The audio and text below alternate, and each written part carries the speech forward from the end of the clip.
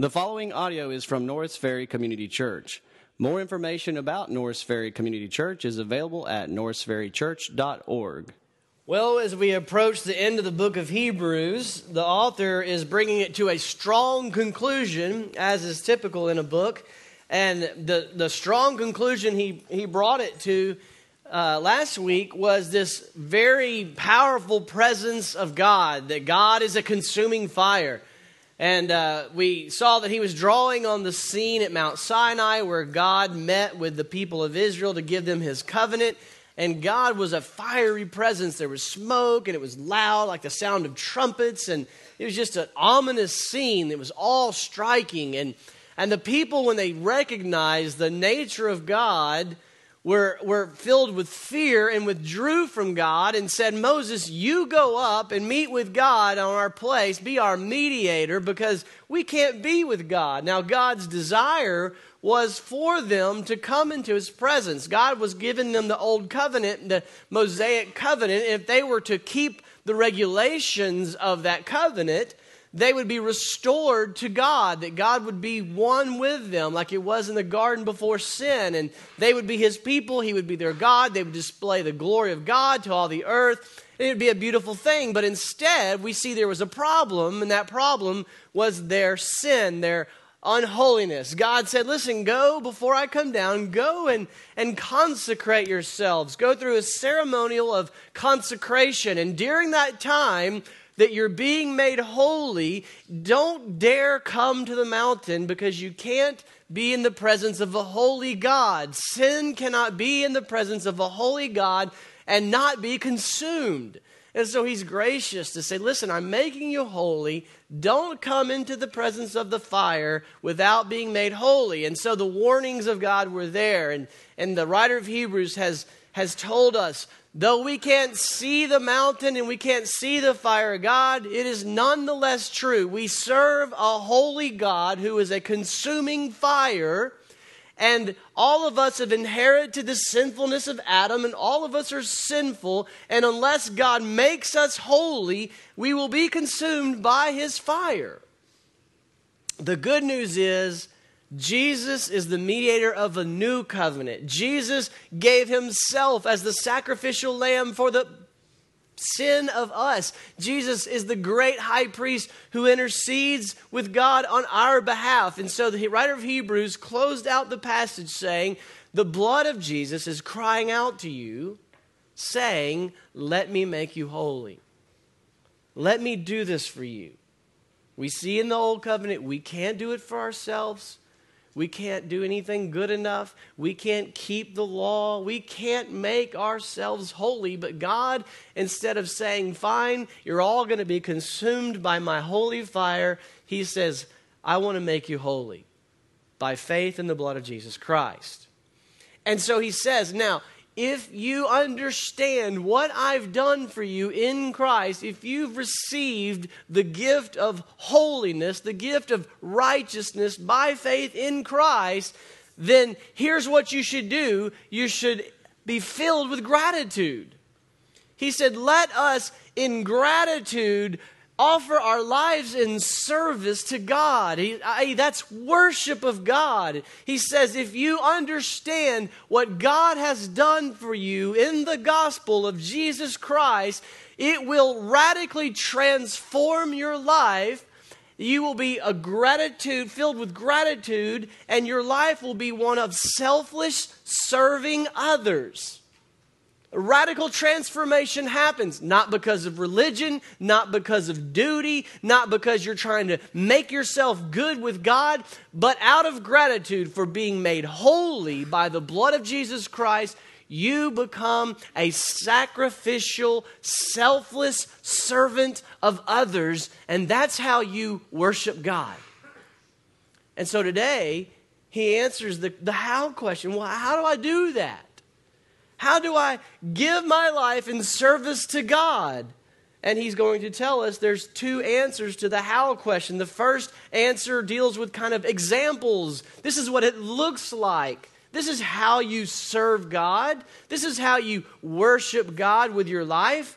The second is the how, kind of the secret to success. How you do this, how do you successfully do this? And so that's what we're going to look at. First of all, the examples of serving God with your life. And he's going to give us 3 examples. And what we're going to see is these are really just 3 categories, 3 areas of life in which we should give him our service. The first, he says, and this is big, this is the climax of the gospel. He says, man, you've been saved by this consuming fire. It should change everything. So here's how you worship him.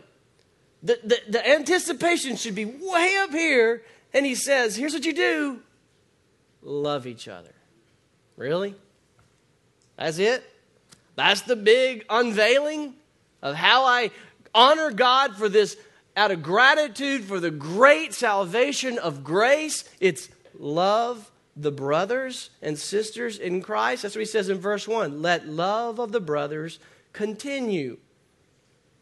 So we see this is, the Greek language has 3 different words for love. You've probably heard this before. There's love like the way agape love, or God's unconditional, self-dying love to us despite what we merit and deserve. That's agape love. There's a more of a passionate love, a romantic love. And this is phileo. It's brotherly love.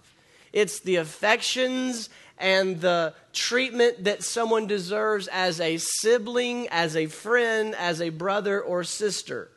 That's what he says. He says, here's how you worship God. Here's how you honor God with gratitude for the amazing grace that is yours in the gospel of Jesus Christ.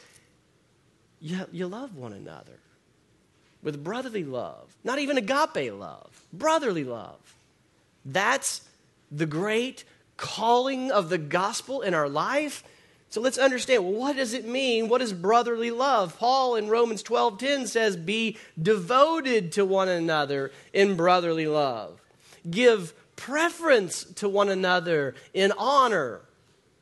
So it means being devoted to your brothers and sisters in Christ. It means simply kindness. Being devoted to being kind to them. It means giving preference to their desires over your own desires, to honor them. Seems like very mundane things, but he says, this is the great response of the gospel. By this, all men will know you are my disciples if you love one another. Agape love produces the byproduct of brotherly love. When you've experienced the radical love of the gospel, love of Jesus Christ, the least we do is offer brotherly love to one another. And he's speaking of brothers and sisters in Christ. Certainly we offer it beyond the walls of the church, but the context here is to the body of Christ. Are you devoted to the person next to you? Do you give a flip about what they want and what they need? I mean, that's not deep theological question. It's very practical. Do you care about the people in this room? And that's what he says. If you do, that is worshiping God. Let's start in your household. Brotherly love certainly includes brothers and sisters, siblings. Do you care about the desires of your brother or sister? Are you willing to consider their preferences over your own? Children in the room, I'm preaching to you right now. If you have a brother or a sister, God is saying to you in this text, if you love Jesus, it will show up in how you treat your brother or sister. And that's serious. If you love them and you see that you are willing to put their desires, their game over your game, you want to choose which game we're going to play next? Okay, I want this one, you want that one? Okay, let's play yours. That's worshiping God. That brings glory and honor to our Savior. You know why? Because you don't do that without God. Because what we wake up doing is, I want what I want. I want my game. I'm preaching to adults now. Honey, I want what I want. I don't want to do the dishes. I want to sit in the recliner. I don't want to go on that trip. I want to go on this kind of trip. Everything in the flesh says, me, my, I want what I want. Forget you. And the gospel says, die to self and put others' preferences above your own. That's radical. It is way up here when we think it's just so, really? That's the big unveiling? He says, let brotherly love continue. Be devoted to one another. Give preference to one another in honor. Then he goes on, and in verse 2, it's not something different so much as it's an extension of this same concept in verse 2. Do not neglect to show hospitality to strangers. That's the same phileo Greek word of love. It's the brotherly love to someone you don't know. Now, we hear strangers and we're going, stranger danger, stranger danger. Is he telling us we're supposed to go and be foolish and walk into scary looking people and say, I love you? No, he doesn't say don't have discernment. He's not saying throw caution to the wind and go act foolish. He's saying, and he is saying, don't be indifferent to them. But more particular in this context, he is saying, first of all, do you care about your brothers and sisters in Christ? And now he's saying, do you care about the ones you don't already know? Do you care about that one? Do you care about this one? Do you care enough to get out of your comfort zone and to walk up to them and say, hey, my name is, I don't know your name, and this may be awkward because you may have been a member here for 7 years. And that's okay. Are you more concerned about what you feel and what you think and about being embarrassed than you are about getting to know someone and seeing who they are so that you might learn how you can love them as a brother and sister in Christ? Are you willing to receive a new member into this church?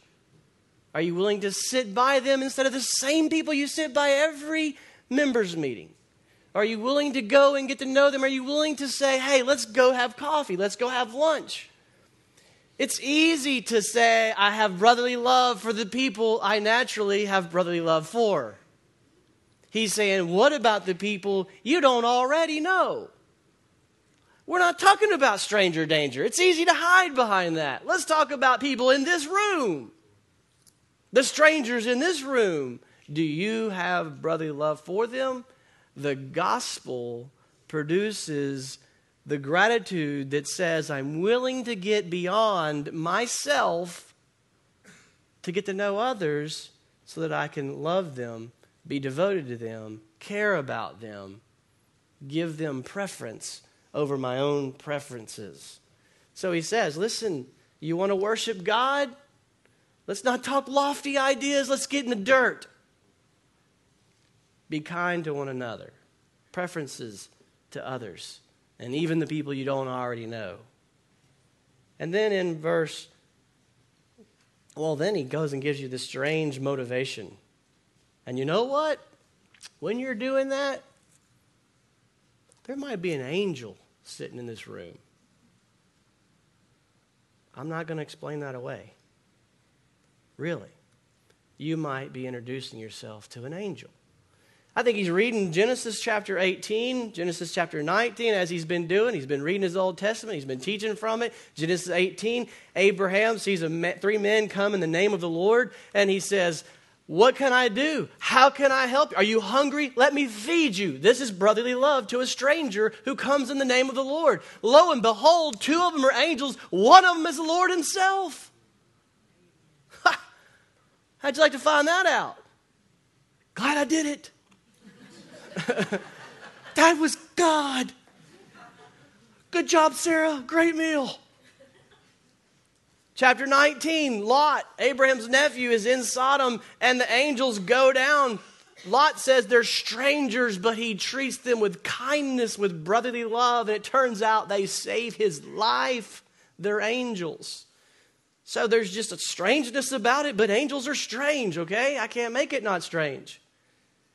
You going and loving someone in the name of the Lord, who comes in the name of the Lord, though you don't know them, but you're willing to feed them, care for them, give them money, do what it takes to care for their needs, it just may be you're caring for an angel. That gets me excited. And I think that's why it's there. He's saying, really, this can happen. So he says, love each other in the body of Christ that you know. Love the ones in the body of Christ in the name of the Lord that you don't know. And then he says in verse 3, remember the prisoners, as though in prison with them. Do unto others as you would have done unto you.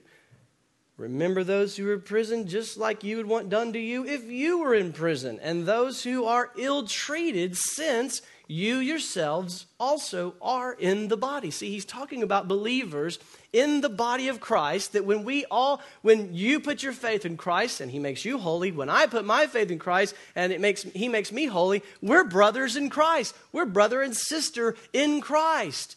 And he says, show each other brotherly love, show each other preference, give each other honor, sacrifice for the benefit of each other. Even if I don't know you, if you are in the church or in the church in general, I should have a desire to care for your needs, maybe even entertaining angels. And if a believer is imprisoned for his stance for Christ, surely I care. Surely I'm willing to sacrifice for them. If a believer is ill-treated or down and out or hits a rough patch, the point he is saying is the gospel makes us care. We can't be indifferent. It's a luxury we cannot have as Christians. The gospel, God giving everything to save your life, agape love produces brotherly love, willing to care for one another. This is no hypothetical with these people. In Hebrews chapter 10, verse 32 and 34, he's already been saying this has been going on in them. He says, but remember the former days when after being enlightened, that means after grasping the gospel, remember after getting the gospel, you endured great conflict of suffering, partly being made a spectacle through reproaches and tribulations, and partly by becoming sharers with those who were so treated. For you showed sympathy to the prisoners and accepted joyfully the seizure of your property, knowing that you have for yourselves a better possession and a lasting one. Apparently, those who turned to Christ were being ill-treated and thrown into prison and having their stuff stolen from them. And in prison, it wasn't 3 square meals and cable TV. It was you are in a cave and you better have friends come bring you food and water and clothing. And the Christian community stepped up their game and they showed up even though the people said, oh, so you're one of them? Good. Give me your stuff too and get in jail too. He's saying, do you care? Because you don't have the privilege of indifference if you've been saved by the gospel of Jesus Christ. So where we thought it wasn't a big deal, all of a sudden it starts to get real personal. And he gets more personal and more personal and more personal in these examples. So I ask you, are you indifferent to the people around you? Do you care? Or are you so me, my family, my life, my purposes, my community group, that you don't even see the people around you? And let's not go to stranger danger. I'm talking about right here. The gospel says, to the extent you grasp the grace of God, the more you will be set free to love your brothers and sisters in Christ in all walks of life. So the first example, serving the Lord, worshiping the Lord, honoring the Lord, bringing glory to God with your life out of gratitude for the ridiculously amazing grace of God in Jesus Christ. Love your brothers. Second, honor marriage. Look at verse 4. Told you it gets more personal. Marriage is to be held in honor among all. And the marriage bed is to be undefiled. For fornicators and adulterers, God will judge. Here the author says two different things. First of all, he makes a general statement. Marriage should be honored among all. This is the concept of marriage. This is a God-ordained concept in Genesis that is foundational to his plan for the human race. He said man, one man, one woman should come together in covenant before the eyes of God, covenanting to each other, to glorify God, to be worship partners, to help each other, to promote each other, to spur each other on to the glory of God, to lay their lives down as we've been reading. That's the purpose of marriage. As if God blesses them with children, as they have children and are fruitful and multiply and teach their kids to do the same. That is the primary missional mandate. Fill the earth with worshipers. You destroy that, you don't honor that, and you are directly opposed to God Almighty, who is a consuming fire. And he says, all of us should honor marriage. That means to treat it with great value. The same word is only used one other time, and it's referring to the blood of Christ. The precious blood of Christ should be honored and valued. Marriage should be honored and valued. And the way he describes it, it's those who are in marriage and not in marriage. All people, whether you are married or not, should honor the God-ordained design of marriage. Those who are not in marriage honor it by being pure in their sex life. He says they should not be fornicators. Fornication is referring to sex outside of God's design. It is a beautiful gift, but it's designed only in marriage. And then those in marriage, he says, it's to be only in a God-glorifying way, and that is with your particular spouse. Otherwise, it's called an adulterer. And he says fornicators and adulterers will meet God, who is a consuming fire. Honor God by honoring your marriage. In our culture, it's not hard. I mean, headlines of the newspapers and television and cable are popping into our heads as I speak.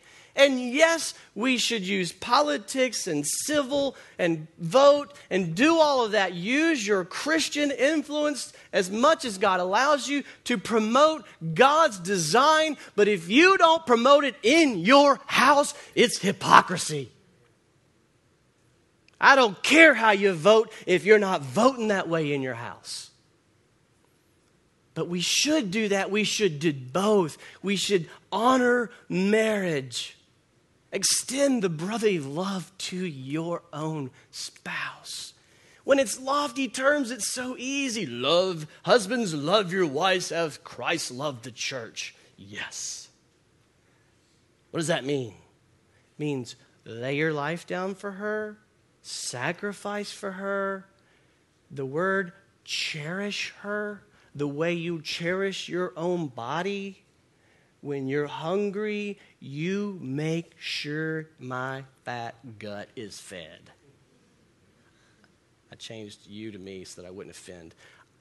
When I am hungry, make sure my fat gut gets fed. He says, do you care that much about your wife when she has a need that you make sure she's fed and her needs are met? That's honoring. That's cherishing. That's a lot harder than love like Christ loved the church. That's what he's doing here. He's saying, you want to glorify God, if you want to grasp the gospel and show gratitude with your life, love the person next to you. Love the person in the church you don't know. Love believers when they're down and out.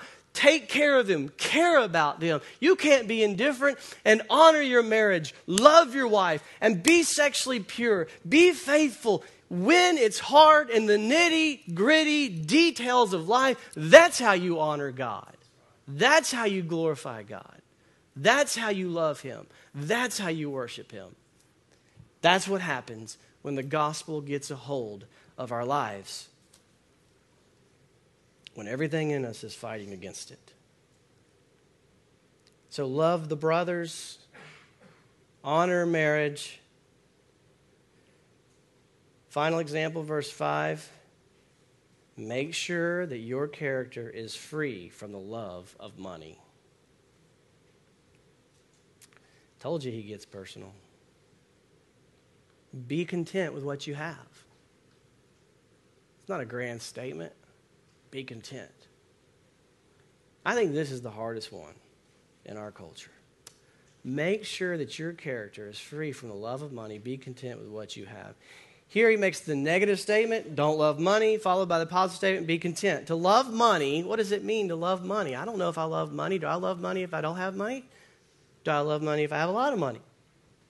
How do you know if you love money? Well, that's hard right there. To love money is to have an inordinate concern for money and possessions. It doesn't matter if you're poor or if you're filthy rich. You can love money. It doesn't matter if you're poor or you're filthy rich. You can not love money. It's not about how much you have. It's about an inordinate concern, obsession over, regard for money or possessions. Sometimes it's driven by fear. Sometimes it's driven by anxiety. Sometimes it's driven by desire for escape and luxury. Sometimes it's driven by desire for status or power or prestige. But whatever the case may be, if one of those things has driven you to have an inordinate amount of concern over money and possessions, then you need to understand the Word of God says that the gospel transforms us and sets us free from the love of money, i.e., makes us content. Content, wherever the Lord has you. Not comparing, oh, this person has this much, I have this much. No, it's content to say, this is what the Lord has given me. I work hard to glorify Him, but this is where the Lord has me and has put me in this life. There's a connection between this and the first commands where he says that it's the word phileo again. He says, love your brothers. Hospitality is translation of love strangers. And then finally he's saying, don't love money. We're not surprised that that connection is there. How can I love my brothers, meet their needs, provide when they're down and out, provide what they need, care about them, if I am obsessed with me and my family and my career and my retirement and my possessions and my goals and my financial plan? Just don't get in the way of my financial goals. How are you going to love your neighbor? So he is just stomping on our toes. If the gospel hasn't produced within us different view of money, then we got to ask some serious questions. So what we see is, to the extent, it's a battle, it's a struggle, we need each other, spur each other on, teach the word, help each other, but to the extent that we grasp the grace of God that is ours in Jesus Christ, then we are set free from the self-absorption, the selfishness, the self-consumption that we want to wake up with every day and say, no, I want my game. I want my money. I want my dreams. I want my purposes. I want my agenda. I want my retirement. I want my everything. We have to take the gospel, preach it to ourselves, and let it root out that selfishness and give us love for others. So we looked at 3 examples. How to offer the Lord an acceptable service or worship. Brotherly love, honor marriage, be content. But really, these are 3 massive areas that represent all of life. That's what the author is doing. He's saying, love, sex, money. That covers it all. Christ and the gospel should change every aspect of your life. That's what he's doing. The way it's written in the Greek is very strange language. It's like a bag of words being dumped out. And the category is just everything. Everything. It should change everything. It changes who you are in all of your circumstances. That's great. That's good. But tell me something. How does this work? How do you set me free? I'm struggling with that. I'm struggling with it. How do you do this? That's the second how. Explaining the service of God. How does this play out? Look at the second part of verse 5 down to verse 8. For he himself has said, I will never desert you, nor will I forsake you. So that we can confidently say, the Lord is my helper. I will not be afraid. What will man do to me? And then look what he says. Remember those who led you, those who spoke the word of God to you. Consider the result of their conduct. Imitate their faith. Jesus Christ is the same yesterday, today, and tomorrow. How do we do this? Faith. What? No. How do you do this? Faith. All right, let's see if we can be a little more practical. Imitate the faith of your leaders. That is how they did it. Look at your leaders' conduct. The ones who taught you the Word of God. The one who lived the Word of God. You see their lifestyle. They did it. How did they do it? They had faith. Imitate their faith. Well, what do you mean, imitate their faith? What faith? The faith is here specifically, God is with you. God is always with you. The whole difference between the old covenant and the new covenant is God is with you. He's not in a holy building in this room. He's in you if you are in Christ. And so the power of God, the Spirit of God, lives within you and gives you everything you need. And wherever you go, He goes. Look at the text again with me and see God everywhere in the commands. Let the loved brethren do not neglect your hospitality. Strangers, one of them might be God. An angel when you love a stranger. Honor God in your marriage. Don't be unholy. Why? Because God is there and He judges those who do that.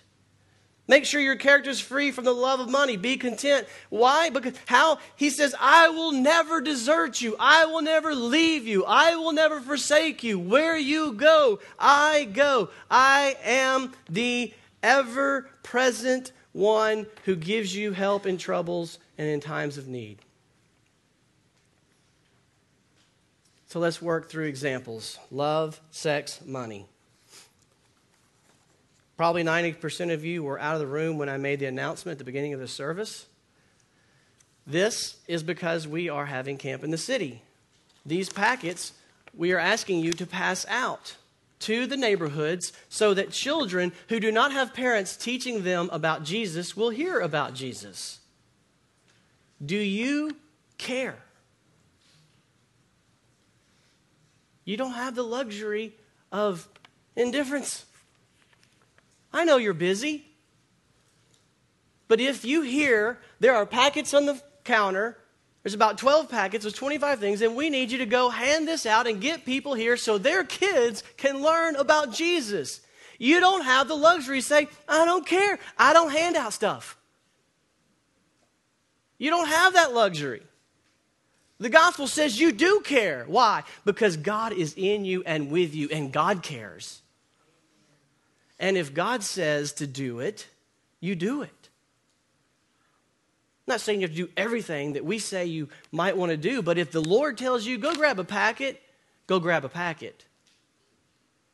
If you don't care, there's a problem, because God cares, and He's always with you. The next one, he says, or think about camp counselors, strangers. This is a great stranger illustration. When all these guys come in to pull off camp in the city, there's going to be a ton of camp counselors needing a place to live for a week. Oh, I got soccer. I got community group. We're booked. Okay. Well, thankfully, we've already got that covered, but it's just an example. Do you care? Do you care? Do you care that there's counselors coming in to share the gospel with children? Or are you just like, I'm doing my thing? You got to care because God cares and He's with you. Second thing, sex.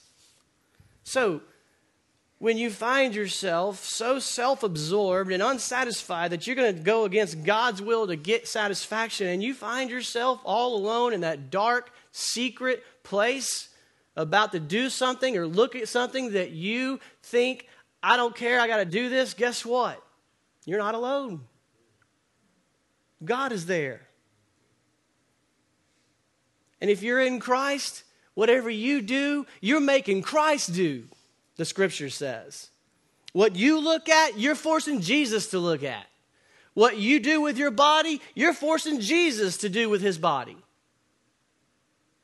It makes a difference to believe, to be convinced of the unseen realities that are revealed in the Scriptures. Where you are as a believer, God is there. And another thing, it also means you can say no. The power of God is in you, and you can get up, walk away, resist the devil, and he will flee from you.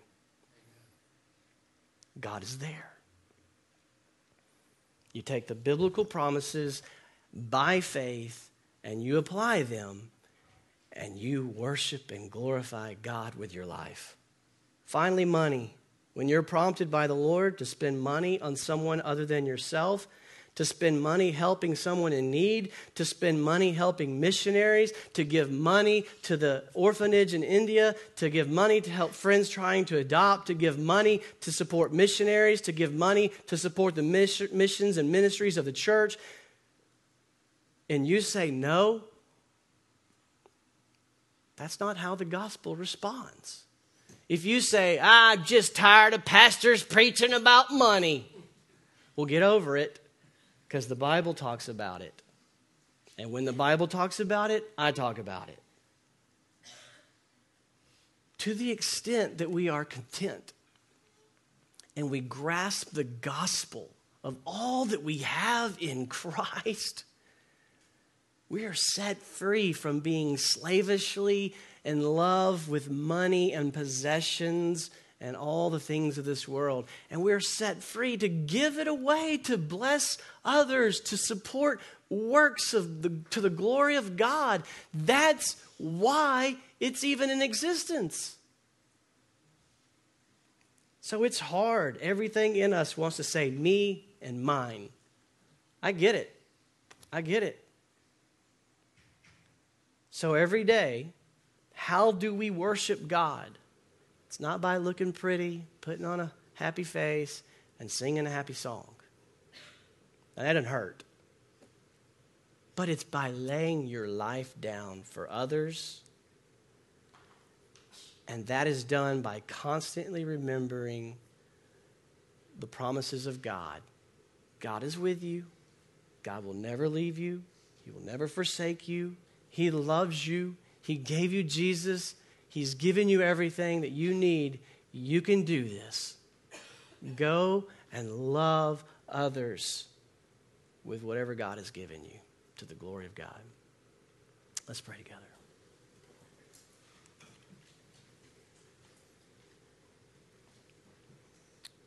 Lord, thank you for your scriptures that would remind us of truth that our flesh wants to resist every moment of every day. We thank you for the fact that in Jesus Christ we're made holy and we are filled with the very presence of God. We thank you that wherever we go. You never leave us or forsake us. Nothing can separate us from your love. You are our present help in times of need. You empower us to do what you call us to do. You give us love and concern for things that are beyond ourselves. You give us compassion and mercy and grace so that we can pour compassion and mercy and grace out to others. You set us free that we are able to say no to sin and yes to holiness and godliness. Lord, I thank you for this truth of these scriptures. And by faith, believing what the scripture reveals, our lives can be so significant that we can offer acceptable worship to God by blessing others. I pray that you'll make this a reality in increasing measure in our lives and in this church, that we be a beacon of love and grace and mercy and glory to your name. It's in Christ's name we pray. Amen. Thank you for listening to audio from Norris Ferry Community Church, located in Shreveport, Louisiana. Feel free to make copies of this message to give to others, but please do not charge for these copies or alter the content in any way without permission. For more information about Norris Ferry Community Church, please visit us online at norrisferrychurch.org.